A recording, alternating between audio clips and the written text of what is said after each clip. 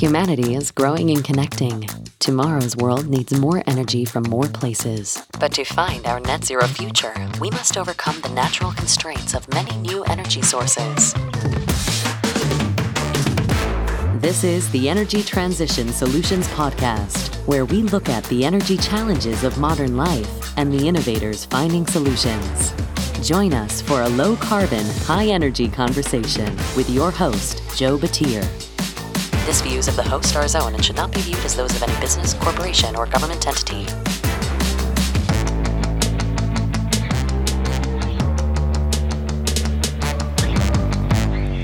Hello, and welcome to the Energy Transition Solutions Podcast, brought to you by AWS Energy. I'm your host, Joe Batir. This is the show where we bring you low-carbon, high-energy stories from the people solving the energy challenges of modern life. I'm here today with Gary Kruse, Managing Director of Research at Arbo. Arbo is a data-driven energy intelligence company focused on the intersection of regulation and the market. Regulation was a hot topic in 2022 and will continue to be as regulatory policy impacts the commercial viability of certain parts of the energy market. This is why I'm so excited today to have Gary here to talk through Arbo and to give us insight on what they see the data telling us. So Gary, thank you for joining me on the show today. To get started, can you share with me and the audience your background and a quick introduction to Arbo? Sure, Joe. Thanks for having me on today. I started practicing law almost 40 years ago. My first assignment was to do the basic work for getting a nuclear power plant licensed and operating. And then for the final 8 years of my legal career, I was the general counsel for a natural gas pipeline. I joined Arbo about 6 years ago. My undergraduate degree is in mathematics. And so Arbo's core mission, which is to provide a data-driven view of legal and regulatory risk, was a nice melding of my two degrees. Here at Arbo, we extract data about regulatory and legal risks across all forms of energy, make it actionable so that the businesses can make better informed permitting and other commercial decisions. We regularly deliver that intelligence to pipelines, E&Ps, commodity teams, and equity teams through various data feeds, software platforms, and customized advisory services. Arbo was founded about 8 years ago, right in the midst of this country's transition from deriving most of its electric energy from coal plants to natural gas. Our initial focus was on the tremendous build out of the infrastructure needed to essentially repipe the entire country as the main source of gas switched from the Gulf Coast to the Marcellus Utica Formation in Ohio, Pennsylvania, and West Virginia. For almost a decade now, our customers have engaged with our data analytics software and subject matter experts to more confidently deploy capital to produce, transport, and trade traditional energy like natural gas.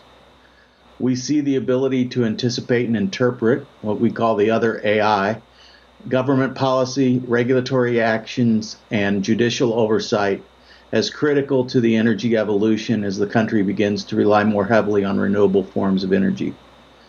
Here at Arbo, we do not engage in advocacy or any political action activities, but our viewpoints are our own and are always data-driven based on the information we have acquired from various public sources, layered with the decades of our industry experience.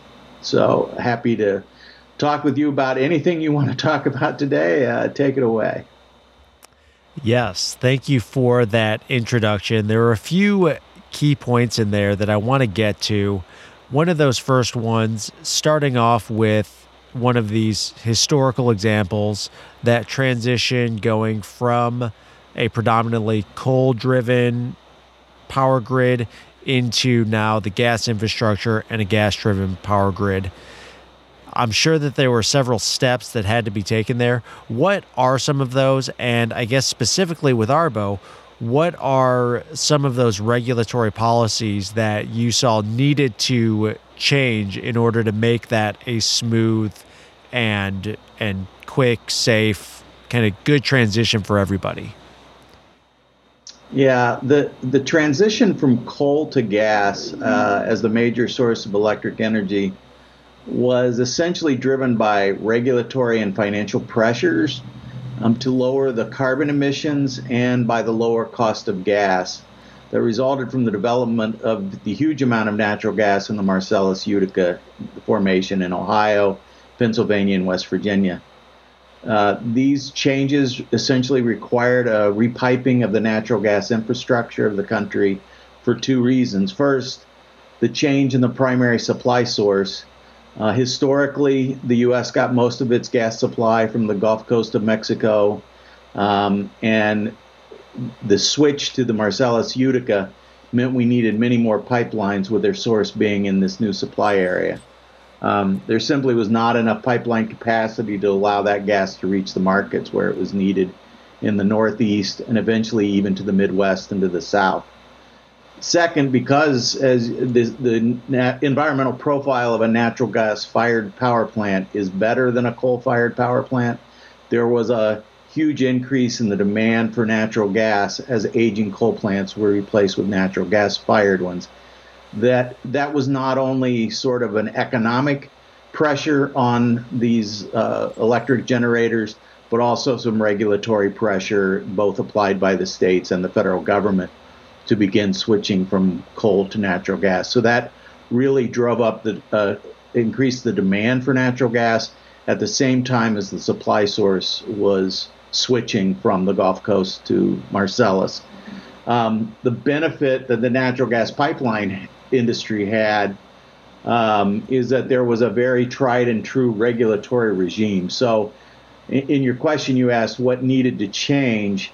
Not much, really. I mean, the process had been set in place all the way back to the 1930s in an act called the Natural Gas Act.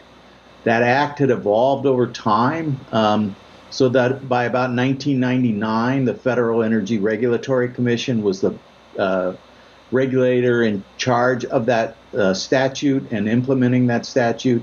They had made various changes in implementing that statute that had restructured the pipeline industry to allow it to be essentially an open access sort of pipeline where any shipper could acquire capacity on the pipes. And that allowed really this huge development in the 2010s because what FERC had focused on is they would be led essentially by the market dynamics. So if there was a supply basin and a demand, area that wanted a pipeline built, they would enter into what are called precedent agreements that allow then the pipeline company to rely on the revenue from those contracts and build the pipelines that joined that supply basin to that demand center. So, it really was just implementing this tried and true process that FERC had been following for probably 10 years since they adopted what was called a certificate policy statement in 1999. So by the time we reached 2010, FERC was being able to pretty efficiently and thoroughly and promptly review the pipeline applications and get them through and allow those pipelines to get built. It's very interesting because it sounds like as you point out, that framework and the regulations were kind of already there, making and preparing to facilitate that transition from coal to natural gas. And it's in some ways, coal and natural gas are kind of similar. You're burning something to generate electricity. Now, as we talk about switching into renewable energy, we're generating power with wind and with solar. These are intermittent. They are kind of location dependent, and you're directly converting what that is into electricity. All that to say, there's correlations there because we're transitioning again. But we have a difference with common rhetoric emphasizing unreliability and intermittent values of wind and solar, and that adding in cost because of the variability into the power market.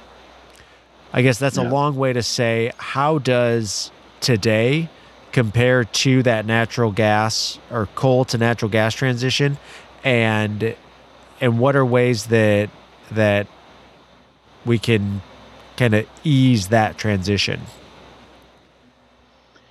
Yeah, I mean, there are very common similarities, I guess. One is, and you sort of touched on this, not so much the intermittency, but the locational dependency, I guess, of wind and solar.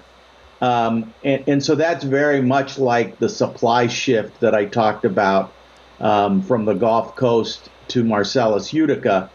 In the thermal sources like coal, natural gas, nuclear, you essentially build the power plant close to where the demand center is, and then you import the fuel source to that power plant.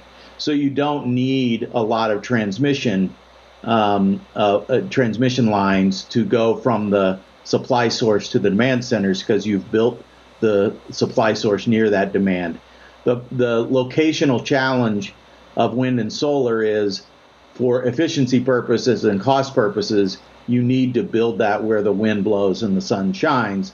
And that isn't necessarily, sadly, in this country. I guess in some countries it might be near their demand centers, but in this country it is not near our demand centers.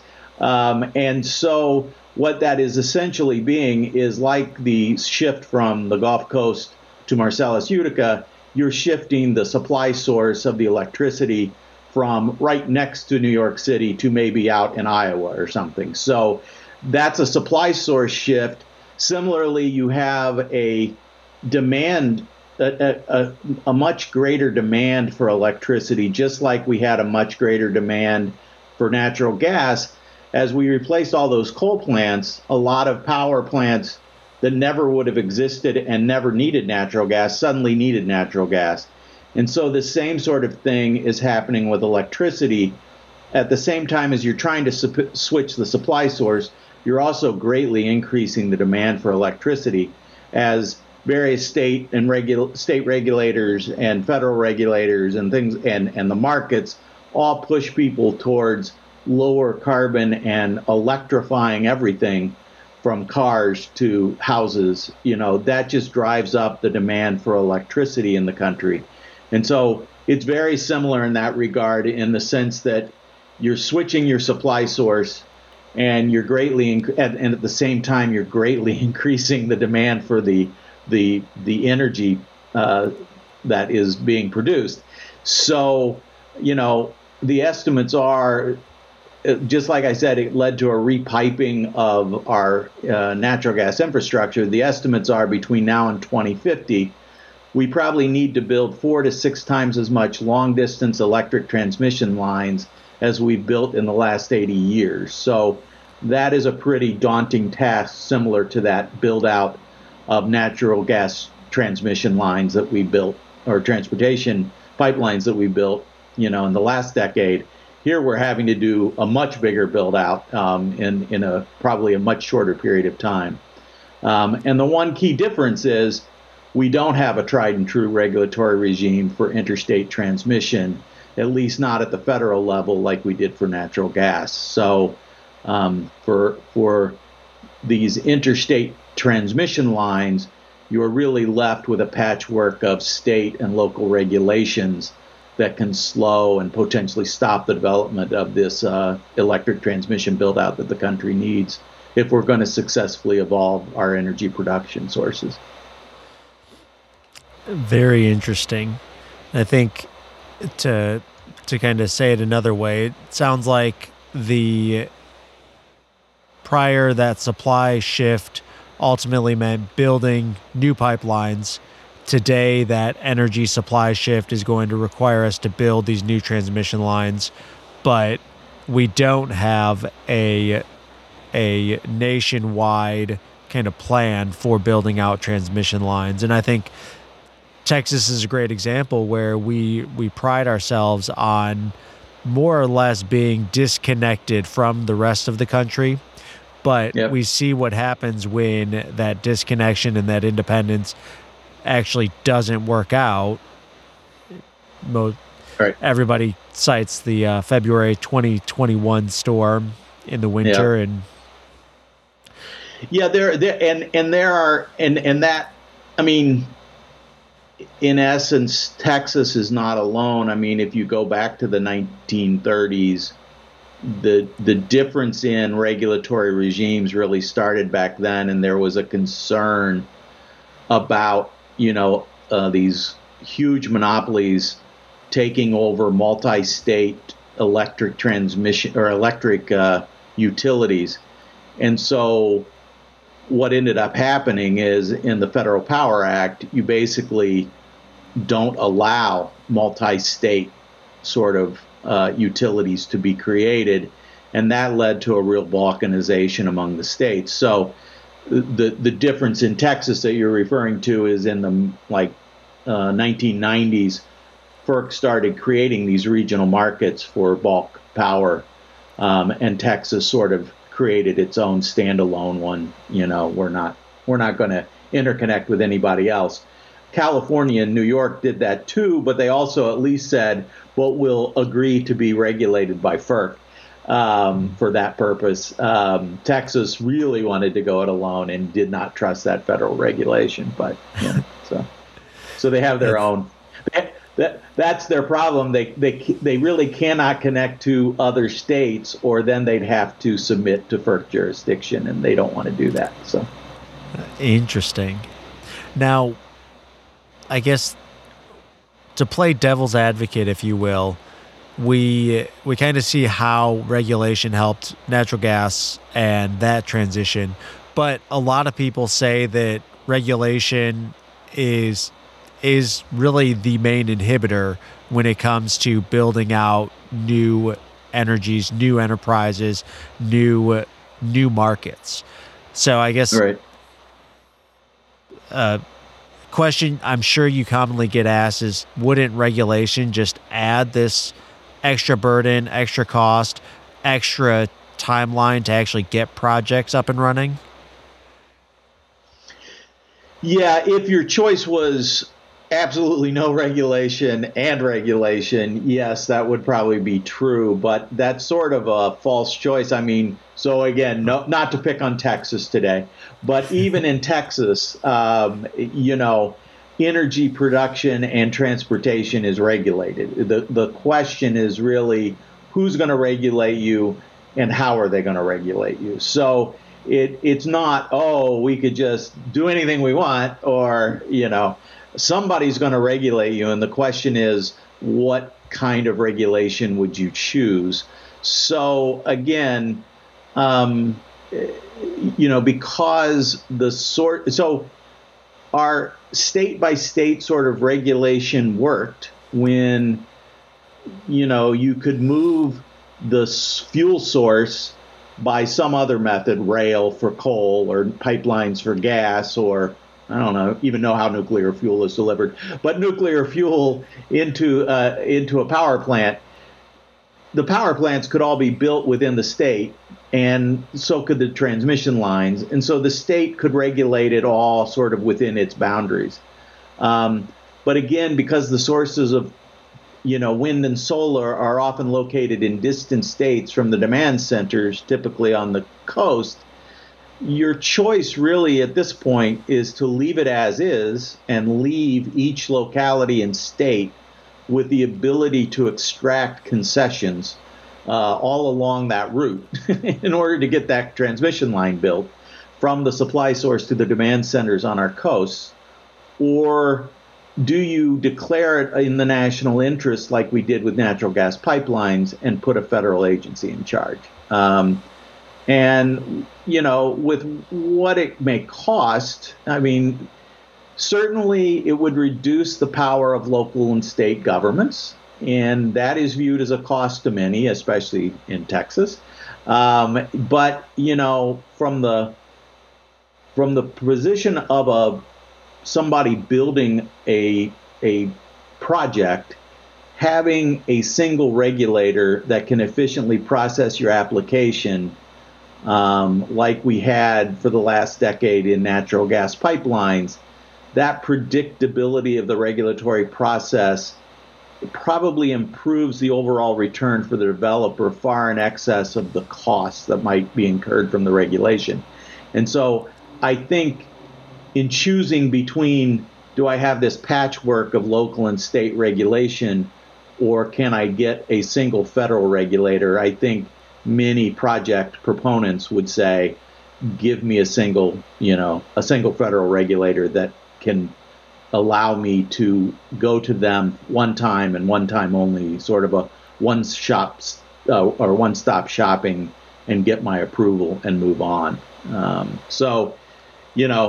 think that's where the regulation cost will be factored in, but I think for most project proponents, it's worth that cost. Okay. While you were talking, I just started thinking about the Colorado River as you were talking about concessions and going state by state.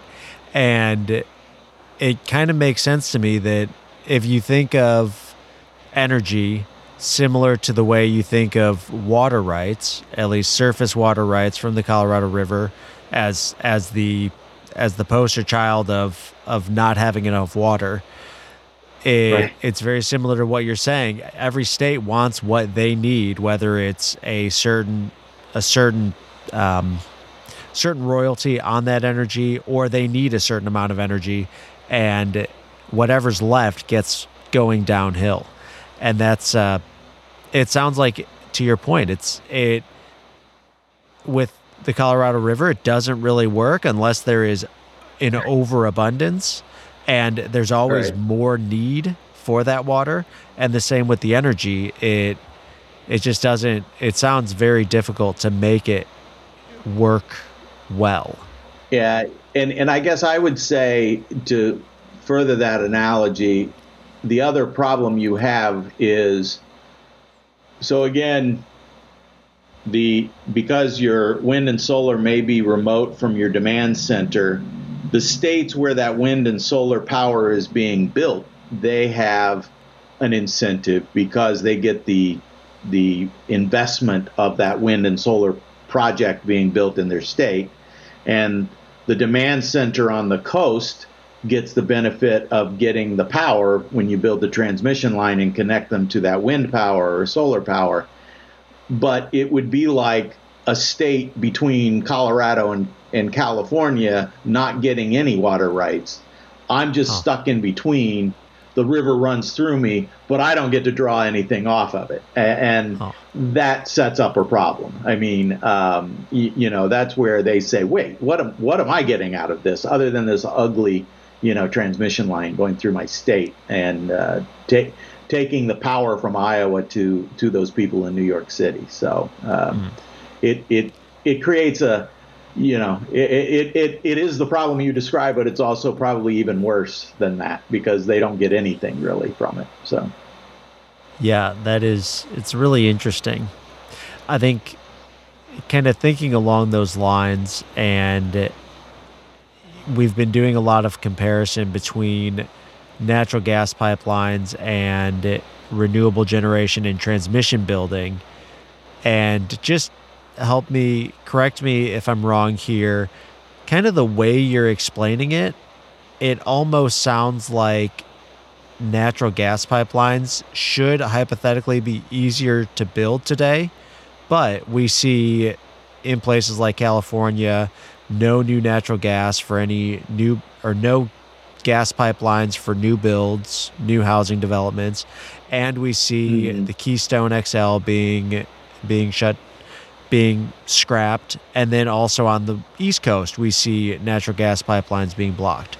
So yeah, I guess I don't have a question here, but I'm curious, if natural gas can't be developed and getting transmission for renewables is so difficult, what are we going to do? Well, and that is a tremendous risk we run in this country, in the sense of, what I think almost everybody from all political views and parties would agree is we want, affordable, reliable, secure, lower carbon, whatever that might be defined as, energy sources. And the question is, which one of those do you focus on the most? And so we're getting to the point where the efforts of the environmentalists who have been, to your point, blocking the natural gas infrastructure in this country, they're beginning to realize all of these avenues of attack that they've used against natural gas in order to keep it in the ground, as they say, can equally be deployed against wind, solar, and the transmission towers that are needed to move it. So there is beginning to be, so we have a term we use here called environmental purists, which are those who sort of have a very prescriptive definition of what qualifies as green, and sort of it's my way or the highway with regard to them. But some of them are testing out sort of realistic viewpoints to see if they get ostracized by the purists. But they're beginning to realize that they probably need some type of regulatory permitting modifications in order to allow this great, tremendous build out of transmission and wind and solar in order to allow the evolution that they want to occur. I mean, and right now, even in the current bad days, I guess, for gas pipelines, it probably only takes 3 years to permit a gas pipeline. Electric transmission lines, wind and solar projects can take up to 10 years. That's a real problem when you're talking about a pace and scale of that is required to meet the net zero goals that they're describing. So, I mean, you just simply cannot have a 10-year permitting cycle and get anything done by 2030 at this point. We're in 2023. So, it's beginning to dawn on some of the environmental purists that they might need to compromise in order to get some permitting reform and give up some of the things that they've used against natural gas. They might need to give that up in order to get this done. But it's only slowly dawning on them right now. So, I see your point and definitely agree. Having that kind of centrist viewpoint and finding a happy medium so that we can all work together is probably what's going to get us to those goals of the 2030 timelines. Right. How does regulation, and I think we can all answer it by now, but just to hear it from you, how would regulation help us lead to that happy center? How would that expedite this process? Yeah, so, recently there has been permitting reform talked about in Congress, especially towards the end of the last Congress. It had all kinds of problems, not the least of which is it was supported by Senator Manchin, who became sort of a pariah of the progressive left, and also a pariah of the Republicans because he supported the Inflation Reduction Act. But I think both the right end of the spectrum and, as I said, some on the left end of the spectrum are realizing that there needs to be some type of permitting reform in order to bring this together. The key question is, whether the centrists in both parties can form some type of coalition sufficient to allow that to occur. I mean, the benefit or the beauty of what Senator Manchin proposed towards the end of Congress, Senator Manchin and Senator Schumer basically agreed on something that could not get passed at the end of the last Congress. but the benefit of it was it benefited both the renewables industry, but it also benefited the traditional energy industry. And that is essentially, I think, where you would end up. The only way you can end up with a sort of durable solution is one that does both, because, again, when you look at the maps of where this wind and solar is going to be generated and where it's going to be needed, it's typically generated in red states, and it's generally needed in blue states, and that transmission generally goes through red states. And so the environmental purists think that, everybody agrees that climate change is an existential crisis, and I'm not sure those people in those red states do agree that that's an existential crisis worthy of sacrificing my farmland to your transmission tower. So there's going to be need for a much broader coalition of viewpoints, and the way to do that, we think, is for there to be permitting reform that benefits both the traditional forms of energy, like natural gas pipelines, but also benefits the renewable forms of energy to allow them to be built. And if you can build that coalition, that may be sustainable across multiple elections, and not have it flip-flop back and forth.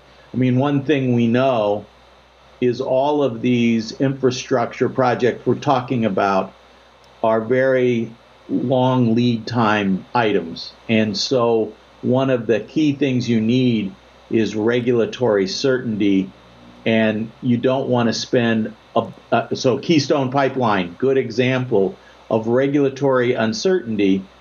You spend a lot of money, because you have the government on your side, but then the government flips on you and you no longer do. That regulatory uncertainty means that things just don't get built. And one of the good things about the Inflation Reduction Act is it greatly expanded the use of incentives and gave them much longer terms, so that the renewable people can rely on that incentive being there for a long enough period of time to recoup their investment. What the risk to them is if there's a change in administration and the law changes again, that would dry up. The other problem they have is, according to the folks at Net Zero at Princeton, that almost 80% of those incentives in the Inflation Reduction Act cannot be used if we don't get this transmission built. So again, there has to be some realization on both ends of the spectrum and some benefit to both ends of the spectrum in order for there to be a durable, lasting, reliable sort of regulatory regime that allows both types of infrastructure, I think, to get built. Yeah, thank you for bringing up the Inflation Reduction Act and that aspect of the incentives that are built into there. Because I would think, and I guess I've heard people talking about, let's build these projects, let's take all of the incentives, and that's the business model. And right. To me, that doesn't make sense. And it's important there, as you point out, that I guess this is something I didn't know. You have to get that out, and it has to actually be utilized energy in order to qualify for the incentives. And that only makes sense. Right. You shouldn't be able to build a project, take a bunch of tax credits, and not have it actually do anything. Right. Yeah. And again, and even if you could, I guess, who would? Because the incentives aren't enough to pay entirely for the project. Let's put it that way. They're incentivized in order to overcome the difference, I guess, between what the market's currently willing to pay for that electricity and what it takes to get those things built. But that means you still need an offtake agreement by somebody willing to pay market prices. And if you can't get the electricity to them, there's not going to be a taker. So again, and to be quite honest, that's what is creating, I think, most of the queue problems in all of the RTOs and ISOs is not that I need certain permitting in order to get my solar or wind plant built, but I need to know that I have a way to get it onto the grid. And until I know I can have grid access, I can't make a final investment decision, because I'm not going to build something that just sits there and literally spins and doesn't send any electricity out to the grid. So, both of those create problems, I think. Yeah. Yep. Absolutely. Now, I know, Gary, you've been in the hot seat for a lot of this. I tried to be very cordial, although I feel like maybe I was asking some tough questions. Believe it or not, I think I've had more guests on my show that are pro-regulation and pro-permitting than those that are anti-regulation. And I guess coming from your side, you look at the data, you are analyzing regulations and how to get more energy on the grid all the time. My show being an energy transition focused show, I guess all of this to ask, why do you think I have more pro-regulation people than not? Is it because most of what we talk about is energy transition and renewable energies? Well, if you are, yes. I guess if your focus is energy since the early 1900s pretty much has been regulated in this country, primarily because it is a classic situation where you don't want 3 electric power grids fighting over a single customer. And you don't want 3 gas power, gas lines going to every home or something. So they created natural monopolies, and when they created those natural monopolies, they wanted to regulate them. So at all times it has been regulated. So again, I think everybody who probably is on your show is just acknowledging that fact of life, that it's going to be regulated. The real question is, what kind of regulation will give us affordable, reliable, secure, lower carbon energy? And so the fights will be over that, I think. What is the key goal that you're supporting among those 4? How prescriptive is your regulation going to be? Or are you going to let market forces dictate that? So the fight will be over the extent and focus of the regulation, but I don't think anybody will say, just let it go crazy. It will be some level of regulation. Just what constitutes smart regulation, I guess, would be the fight. So. Okay. Very interesting. And I guess I haven't thought about that as much, that we really only have one gas pipeline going to our house. And in Texas, you have the right to choose for power provider, but ultimately all of the transmission here in Dallas is more or less all ERCOT. There's some co-ops around, but yeah, it's right. Fairly highly regulated. You don't get to pick between UPS and FedEx for who brings it to your house. You have to get whoever that line is that's coming to your house. You have to get it distributed by that line. So yeah, you may choose who you buy from and have FedEx or UPS delivered to your house, but you don't get to decide between those two. So yeah. And that natural monopoly has been why it's always been regulated, I think. So okay. So I've got a little bit more of a fun question that I want to end on, purely educational. What are the top 3 things in American history to come from regulation of either any industry or kind of the energy industry as a whole? Well, probably at this point, you've heard enough about the Natural Gas Act, but we would say that it has served the country well for over 100 years. It is not, or almost 100 years. It is not one that was fixed in time. It has grown and adjusted as the markets have changed. And FERC used it effectively to sort of restructure the pipeline industry in the 90s. But it has weathered well, I guess I would say. Sort of related to the energy industry is the Clean Water Act and the Clean Air Act. Again, talking about bipartisanship, those were brought into this world by a Republican administration. And I don't think anybody could challenge the fact that they've been very instrumental in giving us some of the cleanest air and water. I mean, there certainly could be people who argue that it should be cleaner.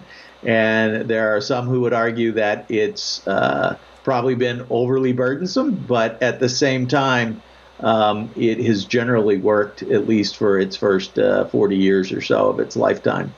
And then, I think we did talk a little bit about state regulation of electric industry. And again, it worked very well for the time period in which it was created. The question will be, again, when all of your generation and all of your transmission and distribution can be located within one state, having it being regulated by a state regulator made sense. The problem we face now in the energy evolution with the locational challenge of wind and solar versus the traditional forms of energy is will that sort of regulatory regime be flexible enough to work as we work through the energy evolution? I guess what we would be saying is we don't think so, but and it would probably behoove the country to move to something a little more federally, dictated. But maybe there's a way for it to still work. But it is certainly, again, until very recently, when you turned on your light switch, lights came on in your house. So it has been, critical. I know there are a lot of countries where reliable power is not an assumed thing. And at least for my generation, not maybe my mother's generation, but for my generation, it's always been assumed when I turned on that light switch, the light would come on and the TV would come on. So, that regulatory regime has worked well, I think, as well. Yeah. Yep. Very exciting. Well, with that, I want to transition into the final questions. These are the questions I ask all my guests. They're a little bit more off topic, a little bit more fun. That first one being, what is a favorite book of yours that you would recommend? All right. Well, I had to think about this a bit. You warned me this one was coming. And I went back and looked at some of the other ones, I guess. So I won't go with an energy one purely, I guess. But a book from about a decade ago called The Rational Optimist by Matt Ridley. Much of what I do is muck around in issues that seem to be intractable, and you could throw up your hands and say, woe is me, this is terrible, it'll never work. The good thing about Matt Ridley's book is it is about the progress of human society. And when you're mucking around in things that don't look, optimistic, it's nice to get a 30,000-foot view of the progress of humanity over many centuries to see that the arc does bend toward a better world. So, I guess going back and thinking of that is helpful occasionally when you're despairing, that nothing will ever work and the world will end in the year 2050. So, I would assume many people thought that at many points in time in the past, and lo and behold, yet we sit here today with electric power and the internet, and and food that can be delivered on command. So not a horrible world to live in. So yep, it sounds like a great book to start every year off with. Reading that to kind of set your mind right, very, I guess, rationally optimistic and ready for the next year. Yeah. So the next, because otherwise you can easily become cynical or despairing, I guess. Let's put it that way. Yes. So the next question: when will we be net zero as a society?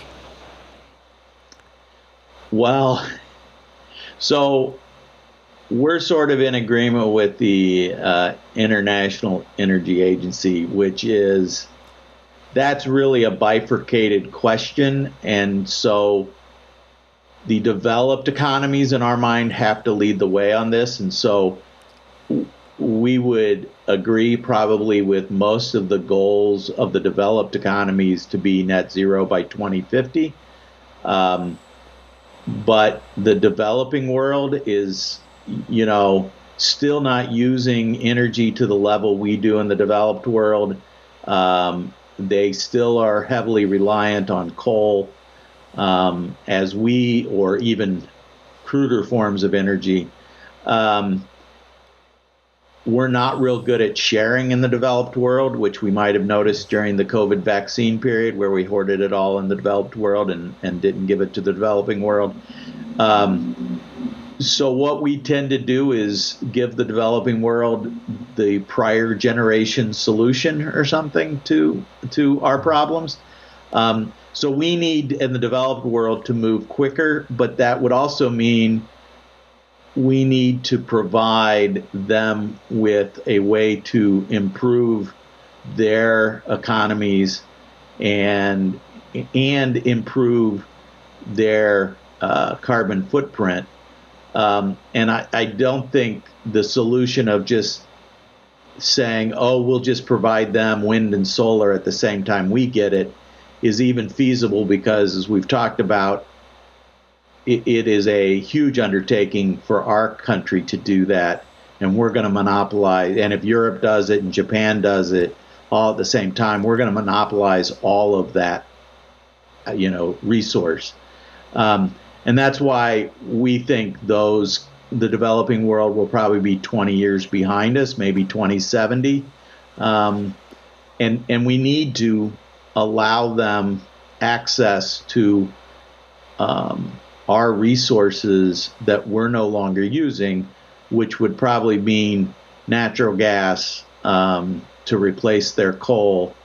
And we can produce natural resources in this country in a far more environmentally friendly and secure and politically appropriate manner than any other country probably. And so we're of the view that, over the next 20, 30 years, U.S. production of natural gas should not fall, but it may shift from being used here domestically to being exported for use around the world to help them develop their own economies and catch up, I guess. So it's a really interesting perspective that most people, nobody is really expressed on this show in terms of that kind of, it's almost like a trickle down of what we're doing now is going towards net zero or low carbon energies, and really what we should be doing then is helping the developing world get off of their coal and their biomass into natural gas. And that really, to your point, that only says great things for the U.S. oil and gas industry, because we have these great natural gas resources, and instead of using those stateside, we can build out LNG facilities. Instead of sending those to Europe, they get sent to Africa, or they get sent to China, or they get sent somewhere else that currently is coal dominated. And that in effect helps us reach that net zero almost faster. Right. It helps the world reach it faster. I worry that the developed world will just say, "Oh, we reached net zero, we're done," and the developing world will be left behind. And again, we're real good at hoarding resources to the developed world and not real good at sharing them with the developing world. So I think we need to constantly be aware of that sort of, developed world centric viewpoint of things. So anyway.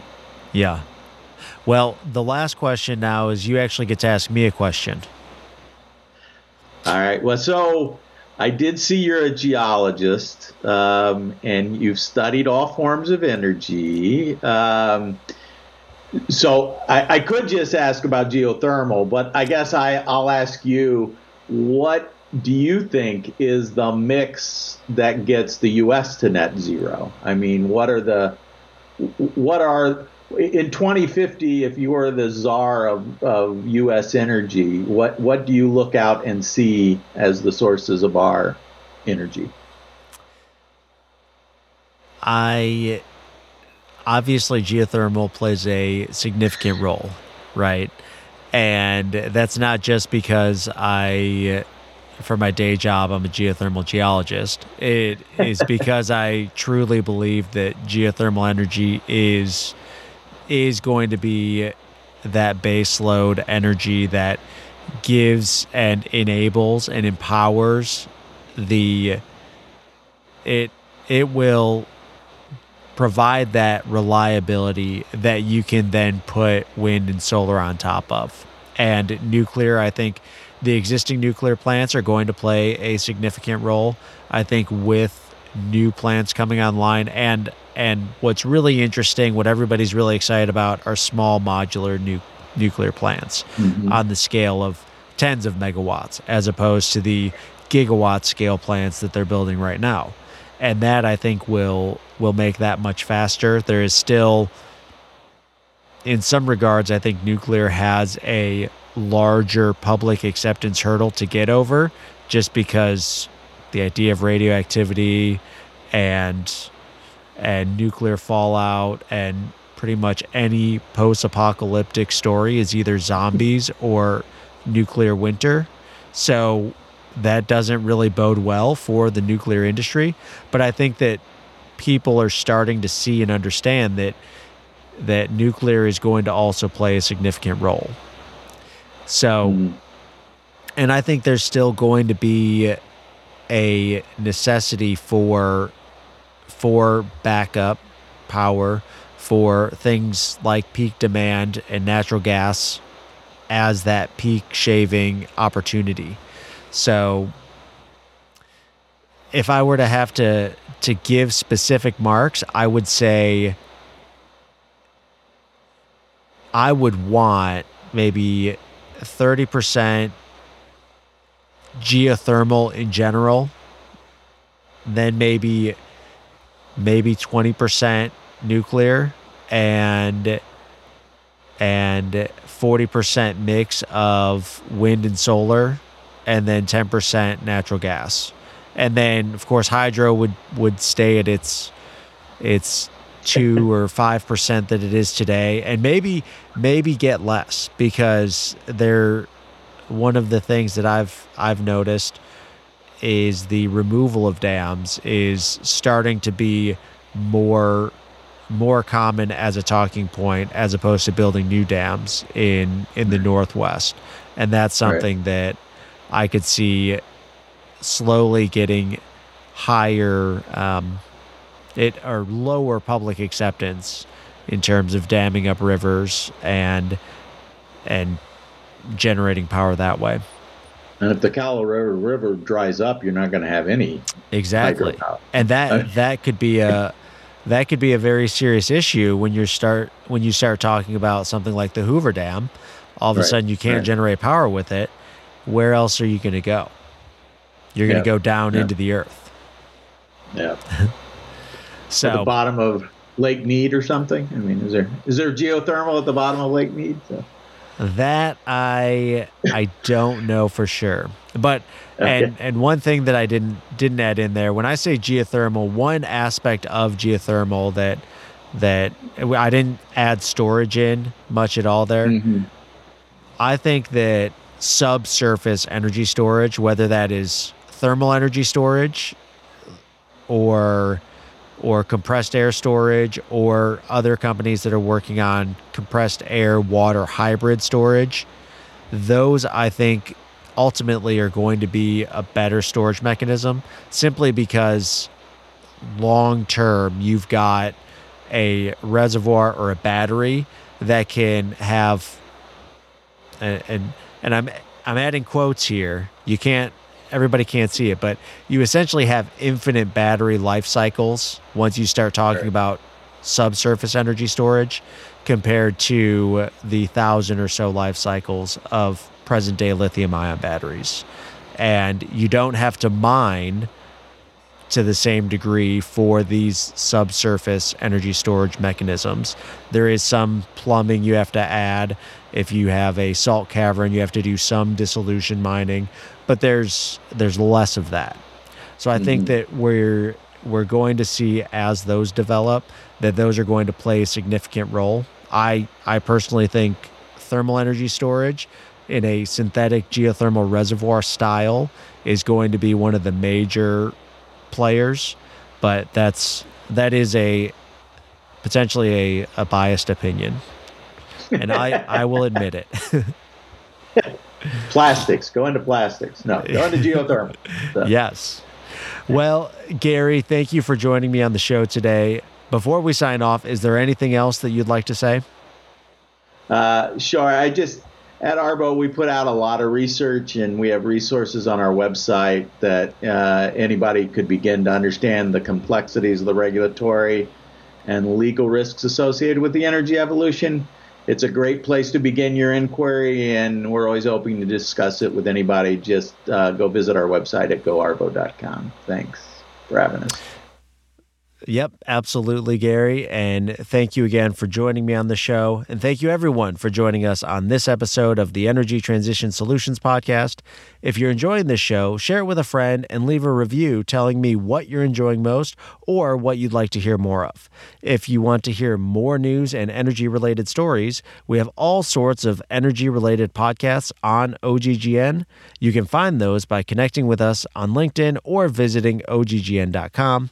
One more thing, I have a quick favor to ask. I have a one-question survey that I want you to go fill out. It's in a link in the show notes. Please go fill that out, and if you do, we can send you some stickers. Finally, if you have any questions, comments, corrections, or have a story that you would like to share, send me an email or find me on LinkedIn. And until next time, remember to keep it low carbon and high energy. Join us again next week for another low-carbon, high-energy story on the Energy Transition Solutions Podcast, a production of the Oil and Gas Global Network. Learn more at oggn.com.